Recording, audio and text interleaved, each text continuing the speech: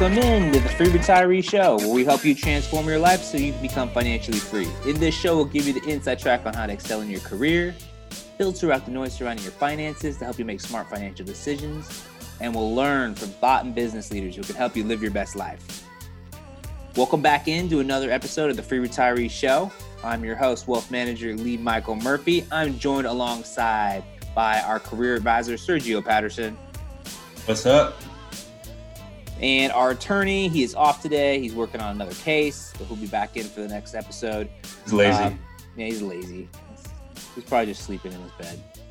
This early recording time is just too much for Mr. Matt McElroy. So thank you everyone for tuning into the show. You are listening to a business owner and thought leader edition. On today's episode, we're going to be interviewing AI technologist and behavioral economist, Emmanuel Matthews. He is known as Mr. Health Intelligence. He's had the honor of being listed in the top 100 men of distinction in Black Enterprise magazine. Emmanuel, he's accomplished some amazing things, and we're looking forward to him sharing his tips, his tricks, his experience in going through corporate America. But we'll also be talking about the challenges of dealing with racism in corporate America. Emmanuel is African-American. He's achieved a high level of success, so this is going to be a really great conversation.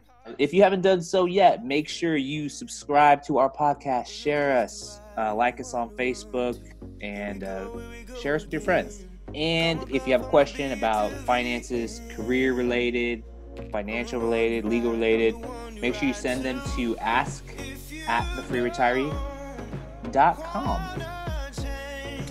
All right, so we are going to go to the break, and when we're back, we're going to be sitting down with Emmanuel Matthews.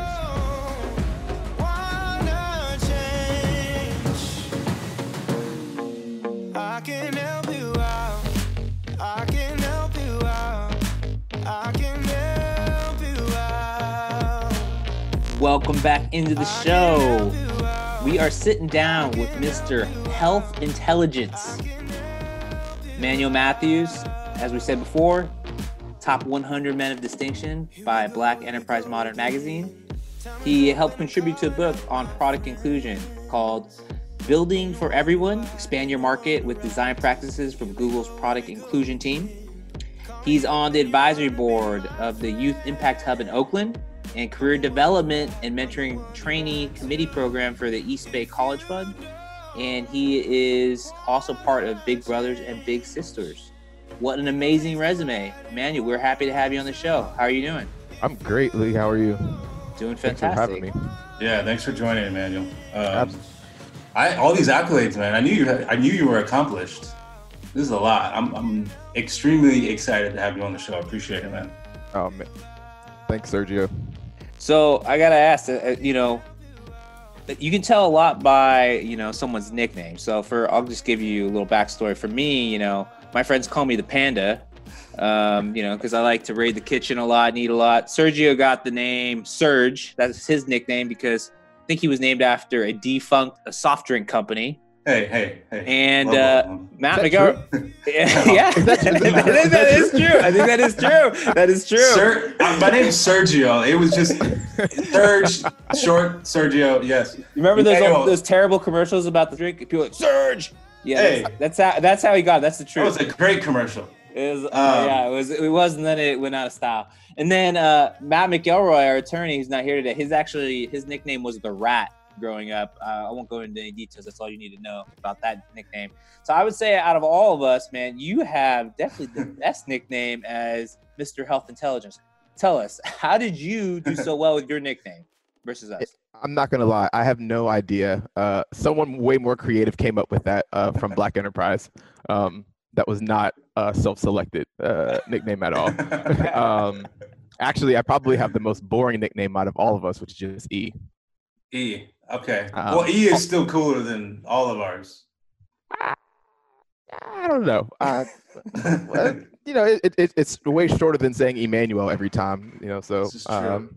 But I think actually the Mr. Health Intelligence came from the fact that at the time when I made the Black Enterprise list, I was working for DeepMind Health, and so I was focused on AI in healthcare. Particularly, my role was focused on helping expand the team in the UK, DeepMind's based in the UK, and we were expanding to the US. So it was just, I think it just happened to coincide with the time, and was a kind of a catchy thing. That's pretty much the origin of that. Tell us about like what you do right now in your day-to-day job. What does that entail? Oh man, that's a great question. This is a great question I ask myself every day. I feel like it really does change by the week and by the month. But primarily my focus right now, I work at Course Hero, which is an online education platform that grants students and educators access to resources that help students ultimately prepare for their courses and hopefully graduate successfully and prepared. And my role at Course Hero specifically is focused on AI and really trying to think about how we can use AI to create or enable personalized and adaptive learning experiences for students. And then the other hat that I wear is helping lead the diversity, inclusion, and equity initiatives, which is something that's been near and dear to my heart for a really long time, which is probably part of the reason why I think what my day looks like really does change depending on what kind of projects I'm working on at the time. Awesome. So right now you are currently in charge of diversity and inclusion.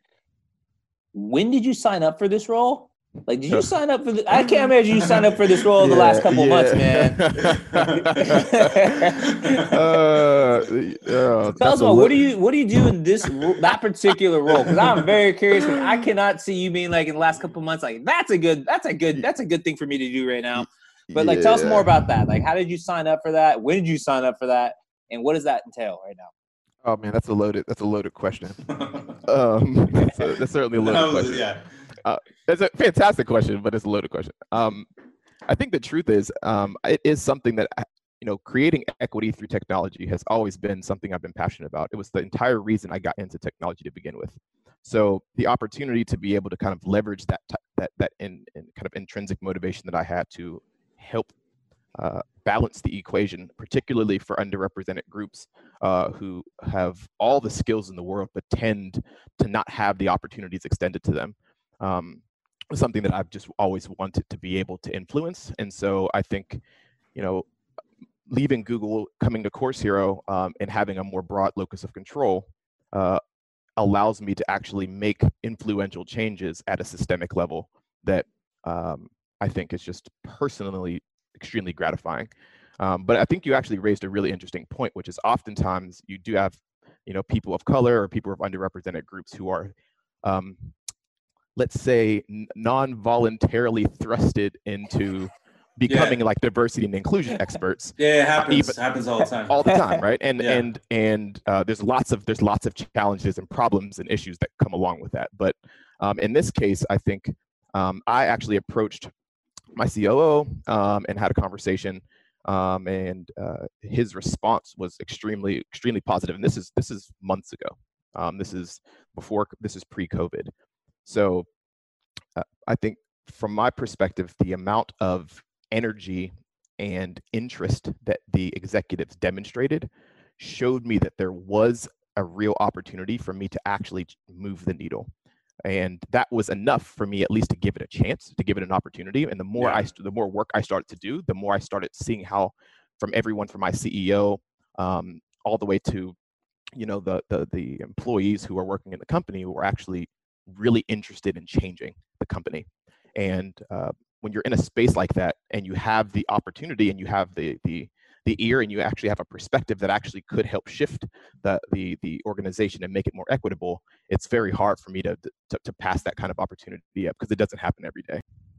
So can you explain the differences between equities and inequities, just for the audience, just to give people a little bit of background on that?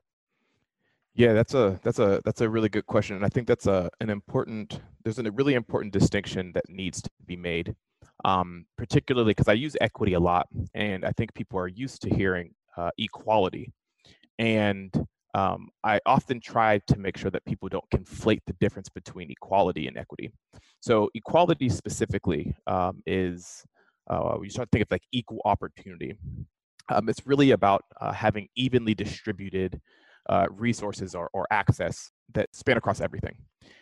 Equity is a little bit different because equity is really thinking about guaranteeing or creating fairness, while at the same time acknowledging that for some groups there have been barriers that have, prevented their full participation in opportunities, and barriers for their access historically.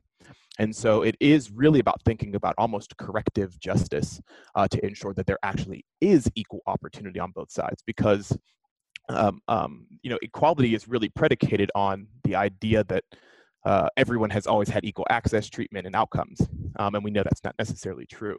So I think a good example, I think I like to think about design. A good example of, I think, an equitable situation would be if you were thinking about, creating a building. Obviously, people who are able-bodied can use the stairs. However, if you are in a wheelchair, for instance, to be able to grant someone the same access to that building, you would have to do something fundamentally different so that they both the person with a disability or the person in the wheelchair and the able-bodied person who can walk up the steps have the equal opportunity to enter the building. And so creating things like a wheelchair ramp or an elevator is something that would essentially be an equitable design to ensure that both parties have access. And so when I talk about equity, as I speak, I'm generally talking about equity and not equality, because I think, again, it is really important to recognize that for a lot of these groups, there are very different circumstances that prevent their full participation. And so that's generally the term that I tend to lean towards, because there's a lot of cases that you wouldn't even want there to be true equality, or it's impossible to create real equality without focusing on equity. Yeah. Hey, Emmanuel, are you focused on building out the ERG at Core Zero, so the employee resource group, or are you more focused on really like trying to make it more inclusive place and organization for Black people, Black and brown people of color? Certainly, it's really focused on equity. Okay. And I actually tend to shy away from even talking about it from a perspective of diversity and inclusion, Okay. because I tend to think that when we talk about that, we tend to think of inequity as an output, meaning we have less people who are people of underrepresented background or from disenfranchised backgrounds who are present in our organizations or and thriving there. I actually like to think about it from inequity as an input, because these inputs create the output. And so, if we focus on creating the structure that enables people all throughout the organization to be able to, I guess, take up the mantle for equity work, you actually can scale to a degree with equity in mind that it's very difficult to do otherwise, right? Because inequity is not like blunt force trauma. It's like a death by 1,000 cuts. So, thinking that you can have one single solution to solve that type of problem, even from even if you have the buy-in from a CEO, is almost is a recipe for disaster, because the inequity that's perpetuated and persists is a byproduct of the decisions that every single person makes every single day who's on the ground, right? And that's not just the CEO. Now, obviously, they have the broadest locus of control and amount of influence, but their responsibility is to create the structure that allows everyone else to use their autonomy to create more equity. And so that's really what I want to focus on. And I think ERGs are interesting ways that you can help support, I think they're actually extremely important ways that you support your employees, and ensure that they have a strong sense of belonging and in a community there. You and I at Google had spent a lot of time together working with our ERGs. And I can honestly say, I don't know if I would have survived at Google for 6.5 years if I had not been part of, OLA and the Black Googler Network, and the other ERGs. So I think they are important, but I think focusing on the structure, because again, inequity is about structure, not just outcomes.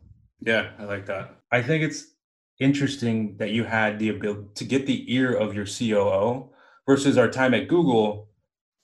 The impact I think you can have now is so much stronger because, Coursera is a great company, but it's obviously smaller. And like you're on the ground level, right? I assume you're on the ground floor. You're helping make decisions. You're making decisions. So I think, to me, that's interesting because you go from Google, for the audience, Emmanuel's at Google, where you can have some impact, but it's like much tougher. I think it's much harder to actually have true impact. I mean, you're spot on. The fact that, my CEO called me earlier this week. I was talking to him about Juneteenth a few weeks ago. And he called me just to check in. And like, those are like, I think, those are the things that you hear about and think about when you start working at a startup. You're like, oh, it's a much smaller company. You have, oftentimes you have more autonomy, you have a little bit more freedom. Maybe you also have the ability to have direct access to people who may have been out of reach at other companies. And I also just think about the amount of inertia or effort it takes to do any activity is significantly less here. Like, that bar is not the same. Like, at Google, like, you really have to like strategize about how you're going to get stuff done, and then also have the fortitude to like push through every roadblock and hurdle. Here they can make decisions extremely fast, partially because at startups they don't have the same amount of process, but either way, I think the outcome is you do end up having levels of influence that it's very difficult. It takes a long time to build at Google. So, I'm going to read a couple stats off for you, and I just want to get your thoughts on these. So, according to the Economic Policy Institute, overall average wage for Black workers in 2019 was $21.05. White workers, it was $28.66. According to the Brookings Institute, on close examination of wealth in the U.S. finds that staggering racial disparities at $171,000, the net worth of a typical white family, 10 times greater than that of the Black family, and that's $17,150 in 2016. So, how do you move the needle? I know it's not one straight answer, but what are you guys trying to do, or what are you trying to do based off your responsibility at your company? Like, give us a little insight on that. Yeah, that's a really good question. I mean, I think first, I think the really important thing that you mentioned, is there is no one right answer. I think there are lots of, it's going to take a lot of different people's perspectives to attack this problem from different angles. One of the things that I actually think about quite a lot is I actually started using this analogy a few weeks ago. So I played football in college, and I was thinking about, I mentioned the death by 1,000 cuts. And I was thinking, what's the solution? Like, how do you actually solve a problem that's that big? When you think about systemic racism, or you think about inequality or inequity, how do you actually wrap your head around just making any progress at all? And I realized that, if you look at a football team, at any given time, there's 22 players on the field, 11 on offense and 11 on defense. I was a cornerback in college. And I was thinking about, what makes a good cornerback a good cornerback? Like, what makes a good defense a good defense? And the answer is every single person on that team is responsible for one thing, and that is their role. If you are a corner, your responsibility, again, if depending on your coverage, right? If I am in man coverage, my responsibility is not to look in the background. It's not to check to see if my linebacker to my right is doing their job, to see if maybe something else is shifting. If the defense, regardless of if there is an audible call, if your defensive coordinator and your captain has not changed your formation or changed anything, you play your responsibility. And if you tell Richard Sherman that, he blew it in the Super Bowl. But that's what it is. Like, you ask when you see people have busted coverages, you go, how did they get open? It's because they're looking in the backfield, they're not following their responsibility. And if every single person plays just their responsibility, you will win the game. Yeah. Period. And so I think about that as kind of I use that as a kind of a metaphor as I think about inequity. My locus of control. And and you'll hear me use that a lot because I think that's really important for us to understand where our power is, and where we have unique opportunity to create equity. And I think the idea that we are Course Hero is an education startup is incredible, because I think education is the foundation for everything that we do. And so if you can create equity in education, if you can create opportunity and allow and help students not just access or get to college, but get through college and do it successfully, you can absolutely change the economic situation for a lot of communities. And I think particularly because, it's an online platform, there are lots of communities or underrepresented communities who are people from underrepresented backgrounds who don't have the same support structures that a lot of folks with privilege have. And so to be able to access, you get a lot of stuff for free whenever you go to college on campus. And I guess maybe I take that back. It's not free. It's very expensive. But there's a lot of additional value of being present on campus, right? To be able to have the community, be able to interface with professors, to be able to have a network. And, given where you see the trend in online education moving, again, because the cost of education is so high, and you have a lot of people who have families that are going back to school, single parents that are going back to school, and getting degrees. And so these folks need support. They need additional ways to help ensure that they can be as prepared as they can be for their classes. And so I think, we have a unique opportunity to help create equity at the higher education level. But I also do believe that we also can be a beacon for other organizations, other tech companies, about what equity could look like. And that's, again, one of the reasons that I'm so fired up, because, when I was helping build the first DeepMind health engineering team in the US, I had gender parity for our engineers. When I hired I was leading the data analytics and data science team at Coursera for the last probably maybe 9 months up until a few months ago, or actually for my first 9 months at Coursera. And I had gender parity in all of my hiring, right? And it's not because I had a quota.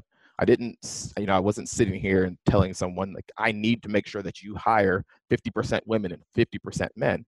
But whenever you are intentional, that's what it includes. It's not rocket science. When you are intentional about making sure that there is equity in the process, you end up having positive results. And so again, if we as an organization can demonstrate that we can create and scale a $1 billion company that has gender parity in engineering, and has no gaps in terms of pay disparity between gender, and if we can do that, it is an example to the rest of the industry that says, oh, we're really struggling because we only are able to attract or retain 5%. No, if that is a clear indicator that there is more that you can do. And so I think, again, there's lots of other things that I obviously believe contribute to those kind of statistics that you mentioned, Lee, but I think focusing on my locus of control, this is how I have an opportunity to influence that. And if everyone takes a similar mindset where they are in their space, I really do believe the world will look drastically different in short order. I love that, man. That's great. Yeah, that's great. What stood out to me is being intentional. So I think in the hiring process, it's not about sitting there saying, hey, we need, like you said, 50% women, 50% whatever. It was at least have people in the process, because if you give them that, if they have a chance, it's likely that they're going to do well. But if they don't get the chance, it's impossible. So if there's nothing in the pipeline, there's zero chance for that outcome that we all want. Yeah, and I'll be honest, we didn't do any crazy, super great program that somehow attracted this super group of talent. It was the same process. The difference is that every single meeting we had about recruiting, I asked about our talent pipeline and the diversity of our talent pipeline. That was it. Every single week I checked in and said, how is the talent pipeline shaping up? And obviously you can't explicitly know, whether or not you have what percentage are African American, what percentage are whoever. But again, the idea that it is that important that you bring it up every day sets the standard for what the expectations are.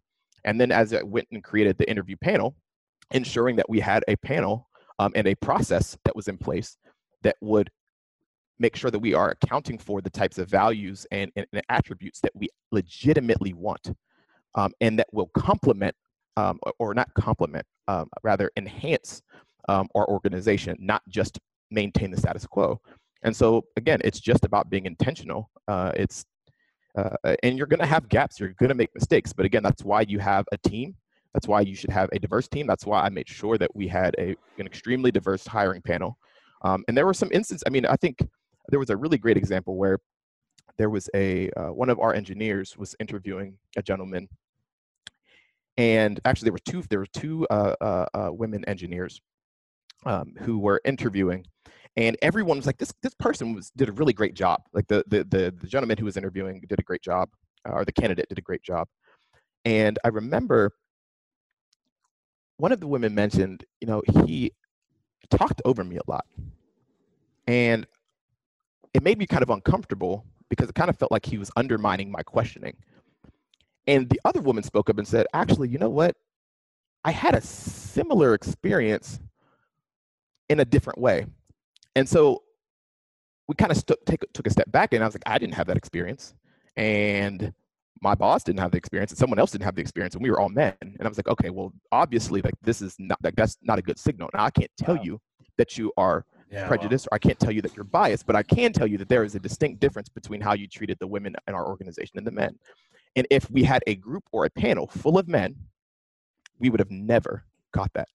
So again, it's not rocket science, and it's not, you should never expect that you solely have to figure everything out. But when you are intentional, you can ensure that you end up with a pipeline and an organization that is diverse. Because again, like, I don't know who, we talk about diversity and inclusion, and people make it seem like, Black people have been saying, like, you know what, actually, I want a job and I don't actually want to work for it. Like, that's not, I've never heard anyone ever say that.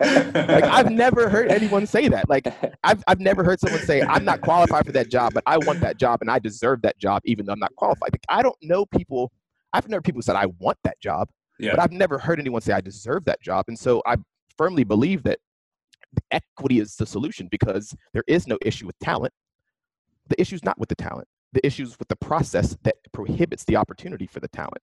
So if I create an opportunity to let every single person equally participate in this opportunity, then as the cards fall, I really believe you will end up in a much more equitable and diverse situation, which is what has happened.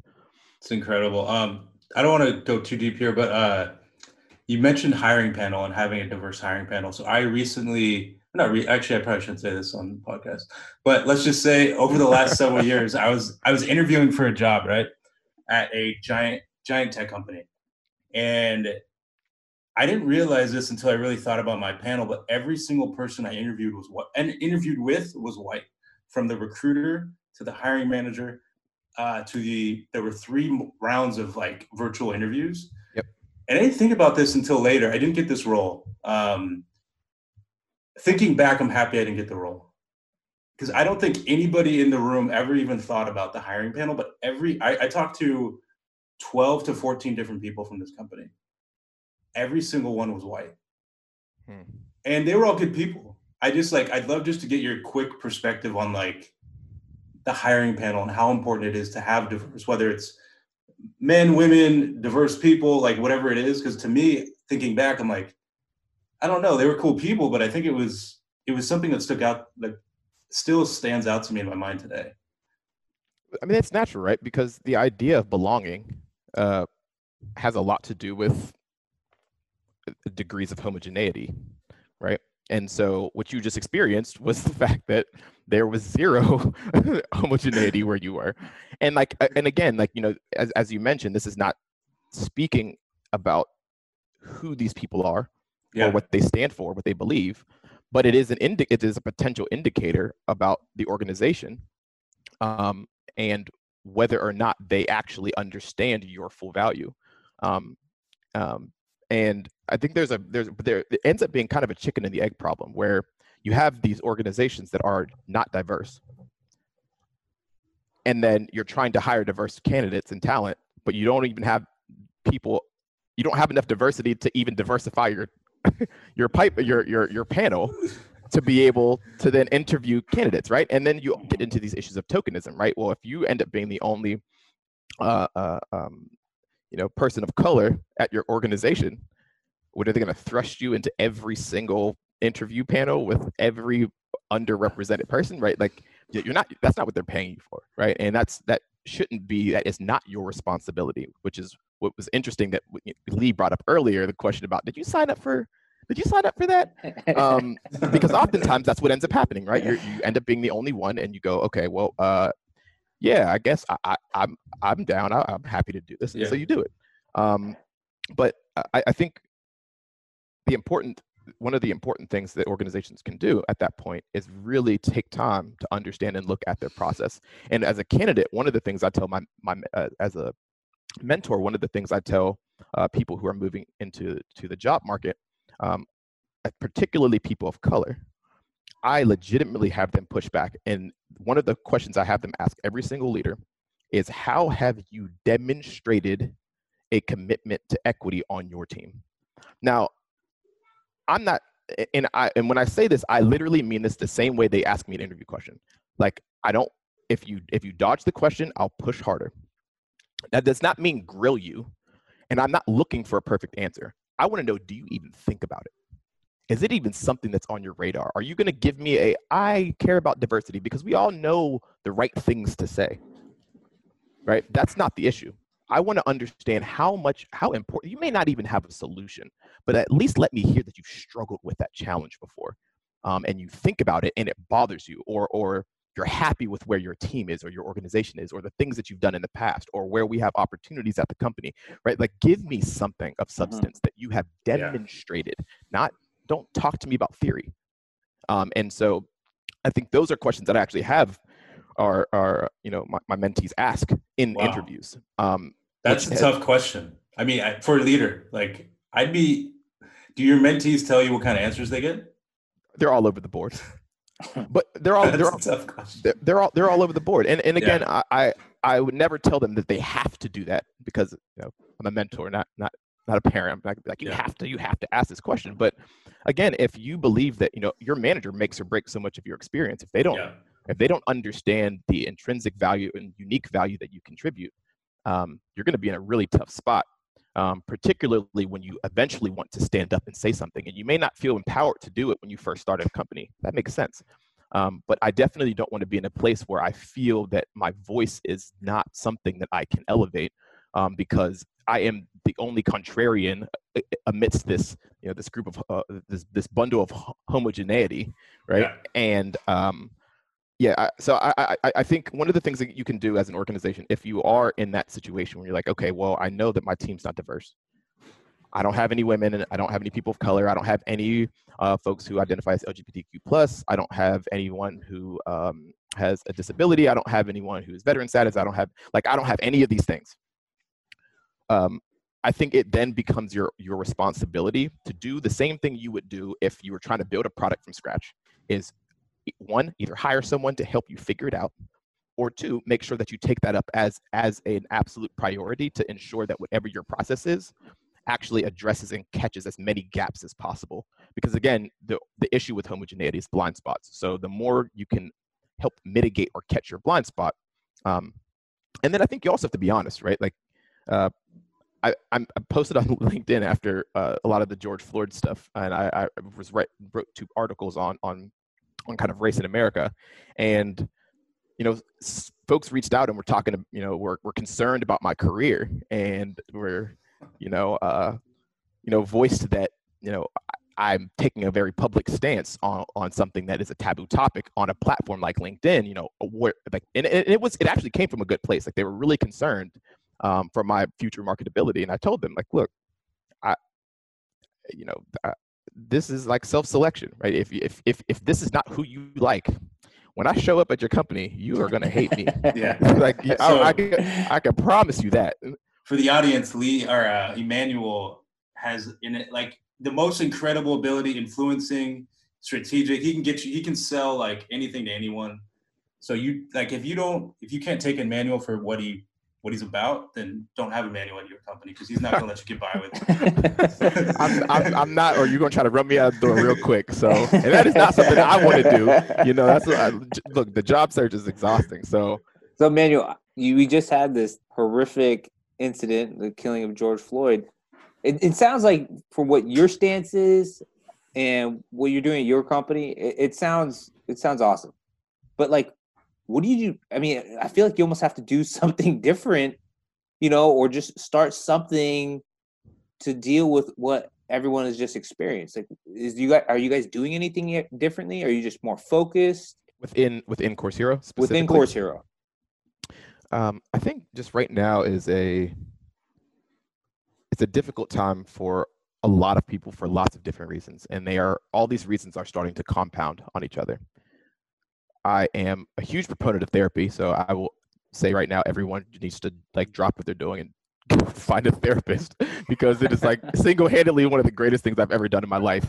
I second that. I've done it. It's amazing. It's absolutely phenomenal. Like I am completely for trying to remove the stigma around mental health and going to therapy. But to answer your question, I think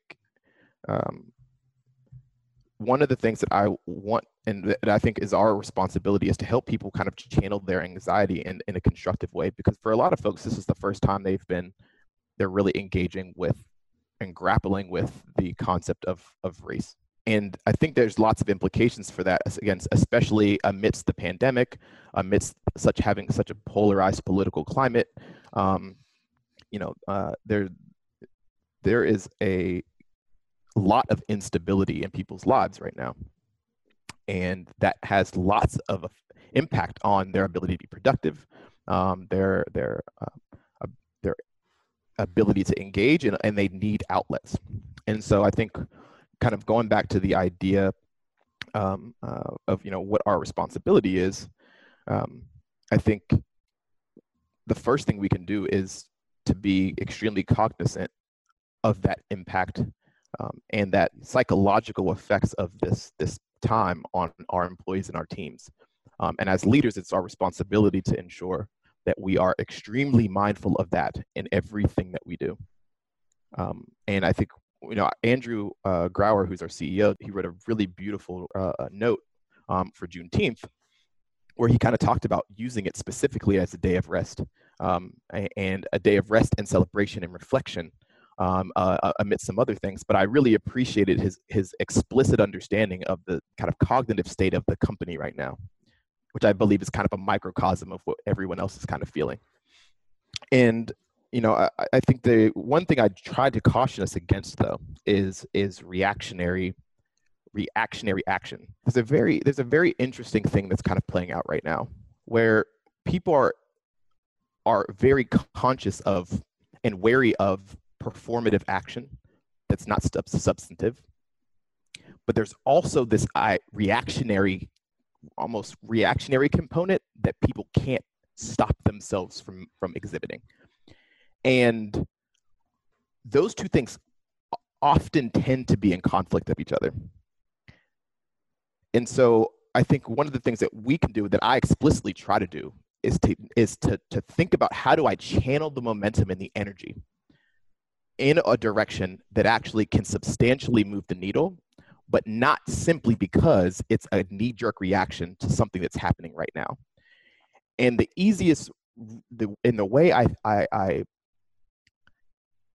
way I think about that is the fact that this is not new for me.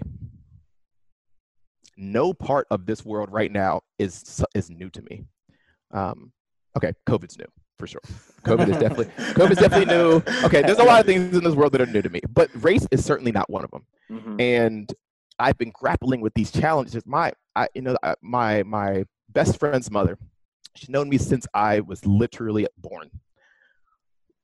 She actually is a senior director for race and justice at the YWCA in Pittsburgh. And I sent her my articles and was like, hey, what do you think? Like, I would love your thoughts and feedback. And her response was, it makes me really proud to see you write such a passionate article. It also makes me sad that, 30 years later, you're still carrying up the work that I took up so you wouldn't have to do this. And so when I think about, just the knee-jerk reactions that people are having, I tend to try to get us to rein that in, because, again, change, I understand people's desire to have an impact. I think particularly in tech, we are very focused on scale, and we are very focused on metrics. And to be honest, when you're trying to change people's hearts, scalability is not the first thing that you're going to be able to figure out. 100%. Yeah. And so, excellent point. So what I want to get us to do again is to slow down, to really start thinking about our levers for equity. Again, our locus of control and our unique opportunities to really make a difference. And I think you get a few things for free, right? One, the outcomes will be substantially better. The second piece is you will be able to sustain that. And I think that is one of the things that you see a lot of folks of color holding people accountable to on platforms like LinkedIn right now, who are saying that you're making these statements, you're giving this funding, that's good, that's a one-time thing. What will you do in 6 months? Will you still be giving money to the NAACP? Would you still be investing in Black-owned businesses? Would you still be investing in, like, those are the questions that people are asking, because they're seeing a lot of this reaction, action that's kind of spawned from the anxiety of what people are seeing right now, and it's very reactionary. So I think that's one of the things that we really have to kind of focus on if we are to be able to sustain equitable work for the long haul. That's incredible. I mean, I 100% agree. I think initially I was happy about, going on LinkedIn and seeing all these companies stepping up. And I'm like, well, race has been a thing my whole life. Right. So where were you 20 years ago or 15 years ago when Right. my dad was dealing with it at his corporate America job? Right. So I think I agree with you. And I think I'm going to pause. Like, I'm going to be cautious when I see some of these companies coming out. I'm going to, before I celebrate and click that emoji, I'm going to take a step back and be like, okay, well, what are some real things you're doing? I think this is great advice. Really good perspective. Now, I will say though, those one-time donations are impactful. Let's not get it twisted, right? That money is very impactful. I think Google invested $150 million to a racial justice. I heard about that. Through Google.org for racial justice. That's like a game-changing amount of money, right? Even if it was a one-time thing, and they're like, "Oh, that's it. We did our thing for the Black community." If that's it, that is a substantial amount. There's a substantial amount of impact that could be had from that money. So again, I don't want to make it seem like a one-time action does nothing, but I would ask you, why are you taking a one-time action? Who is it for? Because I would almost guarantee you, if you're doing it once, if you understand the problem, you've done it once, you're not doing it for the community that you're trying to fix. So what has been the hardest obstacle for you in your journey with race going through corporate America? I mean, you've attained an impressive level of success. You're highly respected in Silicon Valley. How do you think race has impacted your journey through corporate America? Oh yeah. Oh yeah. Oh yeah. Editing. Oh yeah. Oh yeah. Well, I mean, so I think the interesting thing is race has impacted everything, every aspect and every component of my life, big and small. I can't divorce it from myself in the same way I can't divorce being a cisgendered straight male from myself. I am Black, and every piece of the world that I have ever engaged with has been a reaction to my Blackness, and also my effort has also been interpreted in certain ways because of my Blackness. That will never change. It has never changed. And I'm proud of and love all of my Blackness. But particularly I think in corporate America. And I guess the reason I say that is because oftentimes, again, we think about race in certain contexts, but race is my context, period, right? It is all of our context. And I think if people started to understand that, then it would be much easier to discuss race, because we're not just discussing it in the context of an indictment, right? We bring it up when we talk about race today, we talk about it in the context of an indictment towards whiteness or an indictment towards something. And or a disparity here. And yes, there are certainly disparities that are very real and present because of race, but it is all of my context, and it has shaped every part of my life. And I would not change any part of my life. And so I think that's one thing that I think is really important for us to keep in mind. If I think about it specifically for race in the context of corporate America, I think the first thing that I had to realize that I think I really kind of struggled with is this idea or this concept that there is almost like a mental depiction, like a mental model of what a good engineer or product manager or technologist does, and how they talk and what they say and what they do and how they move and what they read. And like, I believe that there is a paradigm or a prototype that I should try to mold myself to try to be like.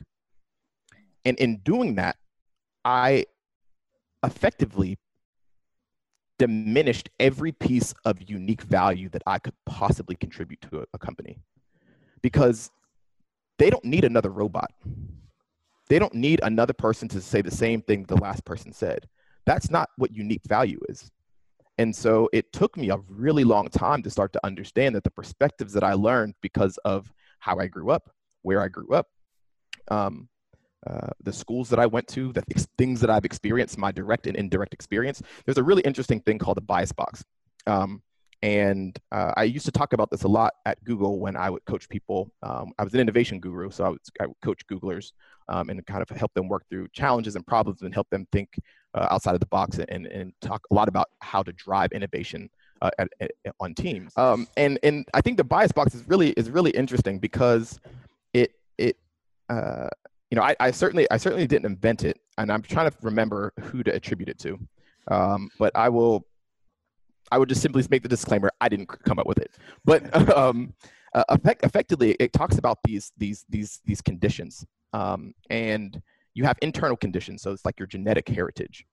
You have your direct experience, which is your successes and your failures, and that includes things like implicit and explicit experience. You have things like your boundary conditions, your environment. And you have things like your indirect experience. So things that you have learned implicitly or explicitly, but indirectly. And so meaning it's not something I personally experienced it's something I learned through schooling is a good example, right? I'm learning about something through someone else. I realized that everyone has a unique composition of all of those characteristics. And those are what make you unique, which is why I know two people are the same.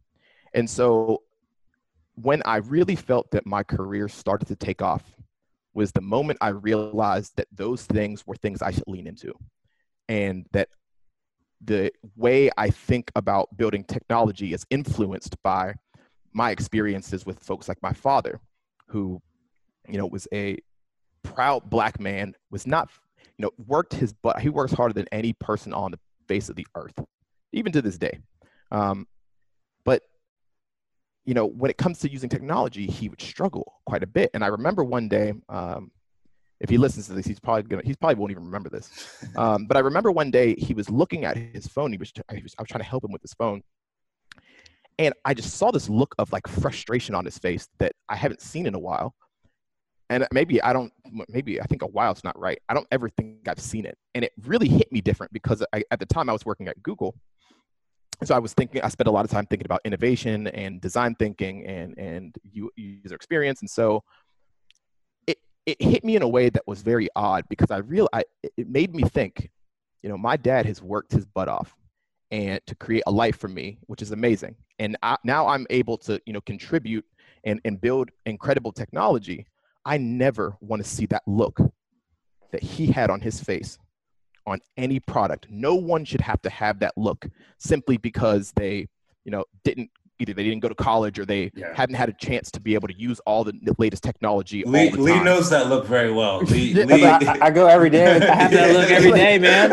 You know what I'm saying? Like we've all had that look, but it touched me in such a personal way because it was my father that really set me off on this trend of like, okay, well, how should product experiences be built?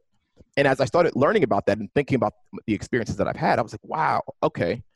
So I do have some instincts around what I think should be right and what I believe we should do, even if that is contrary to what we are currently doing or what we have already done. And again, the moment I started to lean into that stuff is when everything, like the world opened up. And the types of projects that I was able to do, the types of people I was able to work with and influence was so far beyond what I could have ever imagined.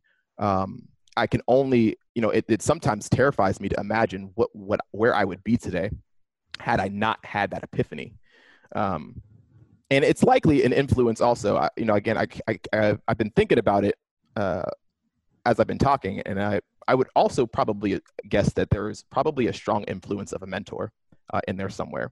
And I'm not sure which one, because I had quite a few mentors at Google. And so I don't want to do any misattribution there either. But I would likely say that was also probably catalyzed by a mentor too. I think what's tough in Silicon Valley is you mentioned the prototype person that your manager is trying to mold you into, or the performance review that's trying to tell you, hey, you need to fill these gaps, or you need to do this or that.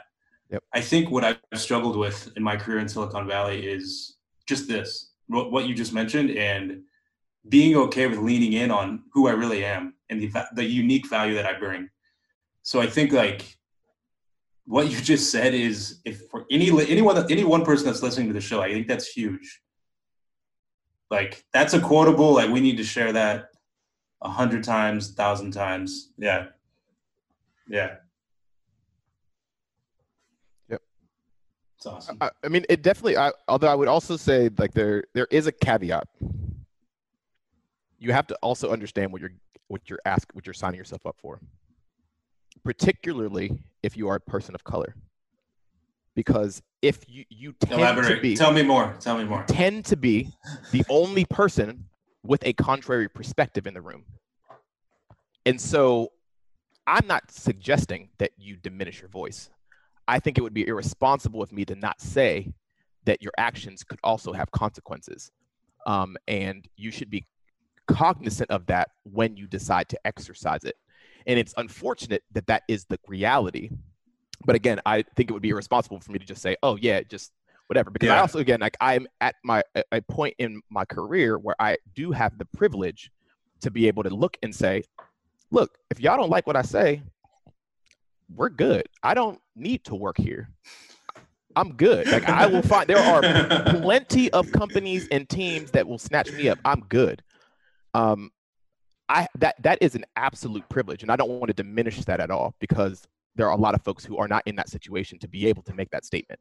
So, you have to be strategic. You have to be strategic about it. At least that's my approach. You do, but I mean, the ideal place, the ideal situation is to be in a to be in an organization that inherently celebrates that, right? Like there's a difference between you not hurting me for it and you celebrating me for it. And I don't want to be in a place that just is like, oh yeah, well, you could say, you can bring up contrary, you can be a voice of dissent, and we won't set you back for it. We won't let it hurt your performance review, but you're not celebrating that either. So like, because I know what to do to get promoted. Like I know how to move my career forward. And so essentially what you're saying is like, you voicing that opinion is not going to set me back, but it ain't moving me forward either, which is not helpful either. So I just wanted to make sure I made that one comment. So Emmanuel, you were born and raised in Pittsburgh. So give us a little bit. What is it like growing up in Pittsburgh? And you're born and raised in Pittsburgh, and then now you're in Silicon Valley, you're in AI. I'm really curious to see what your childhood looked like, and when did you make that shift to tech and AI? When did you know? Like did you know that in your childhood? Never. Never. And if you asked me, I would have laughed at you. I would have laughed you out of the room probably for the last 20 years. Maybe up until 20 years ago, rather. Yeah, I mean, growing up in Pittsburgh, I think Pittsburgh's an interesting place. Wait, you're not a Steelers fan, are you? Right, I was gonna ask. You already know. You already Serge, you didn't put that on. You didn't put that on. He didn't. Yeah, He snuck in. I'm sorry, he snuck in. You already. There was a reason. I have to get better at vetting. Oh man, there was a reason I didn't explicitly mention that. You know what I mean? All right, you're a bumblebee. I get it. Cool. Yeah. I mean, growing up in Pittsburgh is an interesting place, right? Because it was a steel town. It was recession-proof. Well, they called it recession-proof. The reason they called it recession-proof is because technically our industry left before the Great Recession hit, so we had to rebound on education and healthcare. So we had some more stability during the recession. Anyway, I was an only child, heavily involved in sports. Played pretty much every sport under the sun except swimming. I'm not trying to perpetuate stereotypes, right? But your boy's not a great swimmer. So I'm gonna be honest. Like I'm not like if you threw me in a pool, I could get out. If you put me in an ocean, like we're gonna have some problems. Like I might have to put some hands on somebody, right? If you push me off a boat. So my daughter's got some floaties. We can I've got lots I don't of even trust those, man. garage. Like I was on a jet ski once and I fell off the back of the jet ski. And I legitimately thought I was gonna die. I had a life vest on, but I didn't trust that life vest. I don't float either, so there's that. I don't. I really don't float. And the amount of people who've tried to convince me that I can float is, I should charge like betting people $100. Teach me how to float, and I'll give you $100. Because I'm telling you, I don't float. I sink. So swimming obviously is not my thing. But yeah, so growing up in Pittsburgh was interesting because it's not a tiny town. It's not a tiny city, but it's not a big city either. And I think it kind of gave you a little bit of, it gave you the opportunity, at least maybe my parents, the opportunity to give me some freedom and flexibility because I'm not going to, the chances of me like ruining my life, there's not too much to get into, right? Like there's not too much trouble you really can get into. That's a lie. You certainly can get in trouble anywhere. It wasn't enough that you can get lost. You know what I mean? Like it wasn't such a big city that you can get lost. There was a tight sense of community. I really do appreciate Pittsburgh for what it is, but it is a kind of a sleepy city. It is a very slow city. And you know, the moment I had an opportunity to get out, I really felt that was important because a lot of folks don't leave Pittsburgh. I call it like the if you don't leave by, it's the Pittsburgh trap is what I called it. If you don't leave by 20, you never leave. And so, you know, as an only child, my mom was, you know, people were always like, Rhonda, you know, my mother's name's Rhonda. She's like, Rhonda, how do you feel? You know, your son's going to graduate. He's going to leave you. Your baby's going to leave you. And she's like, I've been prepared for this day since he was born. Like I'd known since he was growing up, he is not staying here. And as soon as I had a chance, it's gone. Biggest contributing factor to your success. Like, so on this show, we try to bring on people highly successful like yourself. And we try to figure out what is that X factor. Like you've achieved a ton. What do you think it is that's got you to where you're at right now? Yeah, I think to me this is a very simple question, and the answer is I intentionally understand that I could not and should not try to do it by myself. So I have an incredible number of mentors that I maintain relationships and have maintained with relationships with since pre-college, because I've recognized that there is so much knowledge that they possess that can help steer and guide me in directions to help me not go down roadblocks or avoid roadblocks that they've hit. Like if you have the blueprint, why am I going to stumble over potholes? I don't want to do that. I want the fastest direction to get to where I want to go. And if you have the roadmap, give me the roadmap. Now, that doesn't mean you can't adapt and think about it and contextualize it for your own life. But I think, you know, regardless of whether I'm talking about a project or if I'm talking about, you know, advice on salary negotiation, or if I'm talking about, you know, making a decision, I talked to my mom last night about my kind of this thesis for equity at Course Hero, because I was just racking my brain and I was just stuck and struggling. And instead of suffering in silence, I made a call because I don't feel that it diminishes my excellence or my brilliance or any of this stuff whatsoever. You know, everything that I've done even at, I was thinking earlier when I texted Sergio a couple of days ago, like, hey man, like what kind of questions are you thinking about? And I was always imagining like, what is the question to like, what is the biggest mistake you've made? And I was like, oh my goodness, like I hate this question. Like it's like in interviews too. It's like, what's the word? Yeah. And I was like, oh man. And I thought about it and I was like, well, probably the answer is spending too much time trying to perfect stuff on my own. Because every project that I've touched, that I've driven, I'm not saying I've driven them all perfectly and right, but because I've trusted and relied on a team and people to help me, they have always helped me ensure that the worst outcome never happened. Now, that doesn't mean, didn't mean things went smooth, doesn't mean things were perfect, doesn't mean things weren't frustrating, exhausting, and all that stuff. But I just think there are so many instances where, I've just had to recognize that there's no way that I can, or anyone just goes through life alone. And that's not the best way from a professional perspective to build up to build up your experience. There's just so much value in having other people's input. And again, it doesn't mean you just take it as de facto truth. You should do your own research. You should do your own reading. You should do your own learning. But even when it came to AI, like I learned myself. Like I didn't go to school for this. I studied industrial psychology in college. But it was something that I thought was really important. I thought it was really interesting, and it was something I was passionate about. And so I used one of my mentors. His name is Steve. I've known Steve he was my first mentor at Google. And he was the director of business development there. And he's been an amazing resource. And I've maintained that relationship. At that point, it was I met with him every single month since my first month on campus. When I moved into AI, it was probably my third year at Google. So that's a lot of time spent with somebody. Yeah. And he made an introduction to a guy. He was actually focused on business development for Google AI. And he gave me an introduction to a gentleman named Pete Warden, who was I think he was the eng lead for mobile TensorFlow. And I was like, look, I want to learn machine learning. I don't know where to start. I'm willing to put in the effort. Just point me in the direction of resources and I'll handle the rest. So he showed me some textbook. He showed me some stuff online. I remember the first day he sent me the information. I completed the code lab online and I sent it back to him. And he was like, I didn't expect you to do this this fast. And I was like, well, I'm serious. I really want to learn this stuff.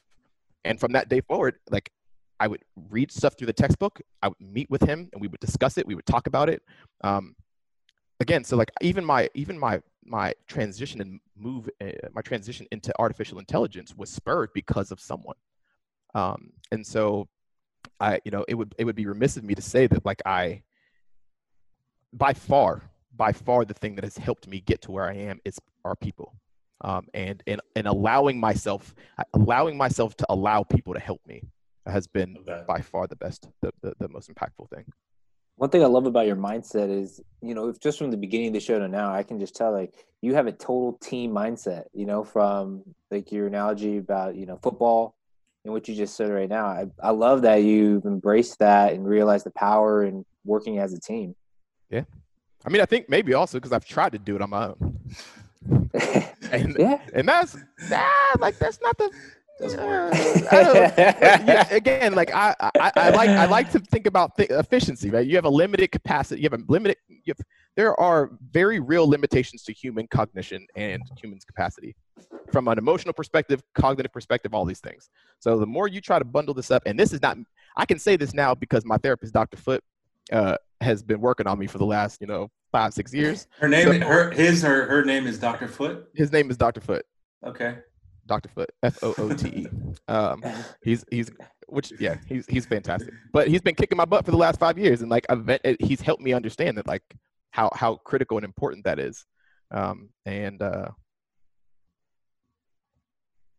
least actually, I think what he's really helped me do is recognize how important that has always been. Yeah. Amazing. Yeah.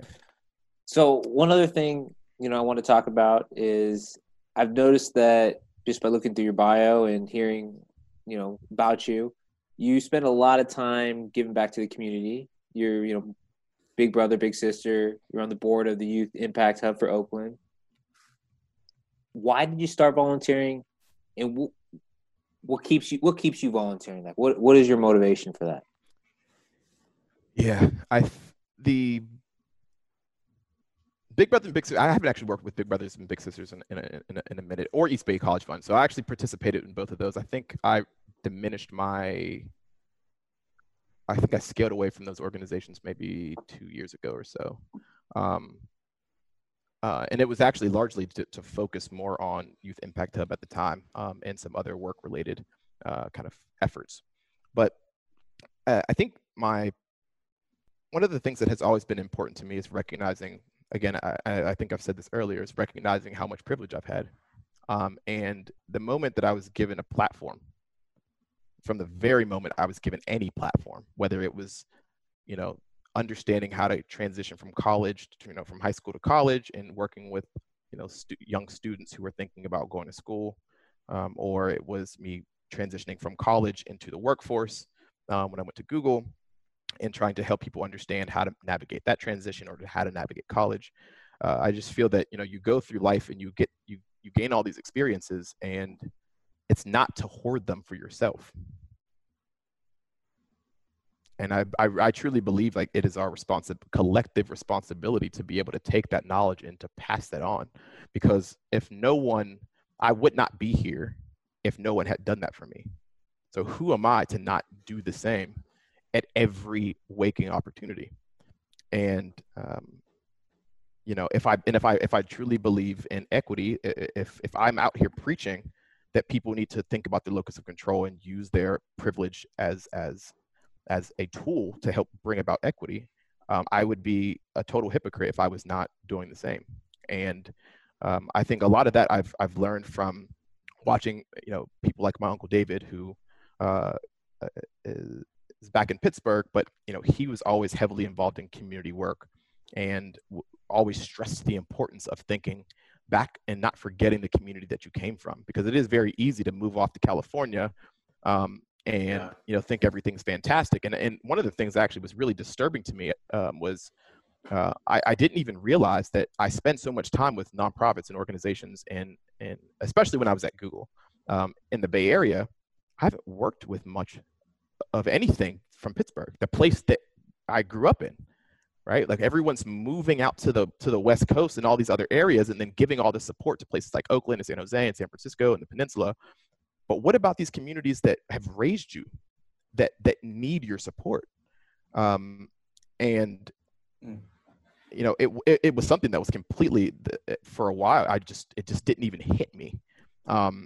But he had always stressed the importance of thinking back and not forgetting where you came from, because again, it is so easy to get caught up in the daily struggles of life, I guess. To think about, you have a lot to be thankful for, and everything that you have learned and everything that you believe is a byproduct of all the collective experiences you've had over the course of your life. And so, I think that has really created kind of that drive for me to continue to contribute and give back to the community, and hope that, again, that will continue to be something that is passed on. Love it, man. Yeah, that's fantastic, man. We're so happy that you came on the show, man. You've given us some wonderful insight into your life and your path, and just very grateful to hear all of it. I'm going to end with a quote. Like cancer, racism and prejudice are often silent killers. And similarly, to diagnose it, you must undergo a biopsy to gain insight into the underlying conditions. This invasive procedure is critical because of what I often call the compounding interest nature of inequality that leads to, in this analogy, comorbidities that create and persist the conditions for injustice. Simply put, identifying, diagnosing, and treating these issues requires education, concerted effort, and discomfort. Whoever said that is wise beyond their years. No, that's I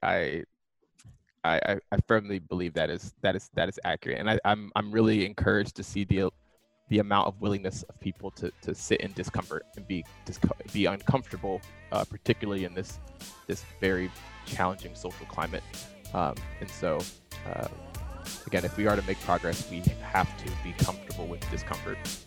And if we get there, there's a lot of stuff we can do. But thank you so much for having me. This was an amazing time, Lee and Sergio. Yeah, really enjoyed our hour or so together. Thanks for coming in. We love having you on, man. All right, Emmanuel. Thank you so much, man. We're signing off. Thank you for listening to the Free Retiree Show. So long for now.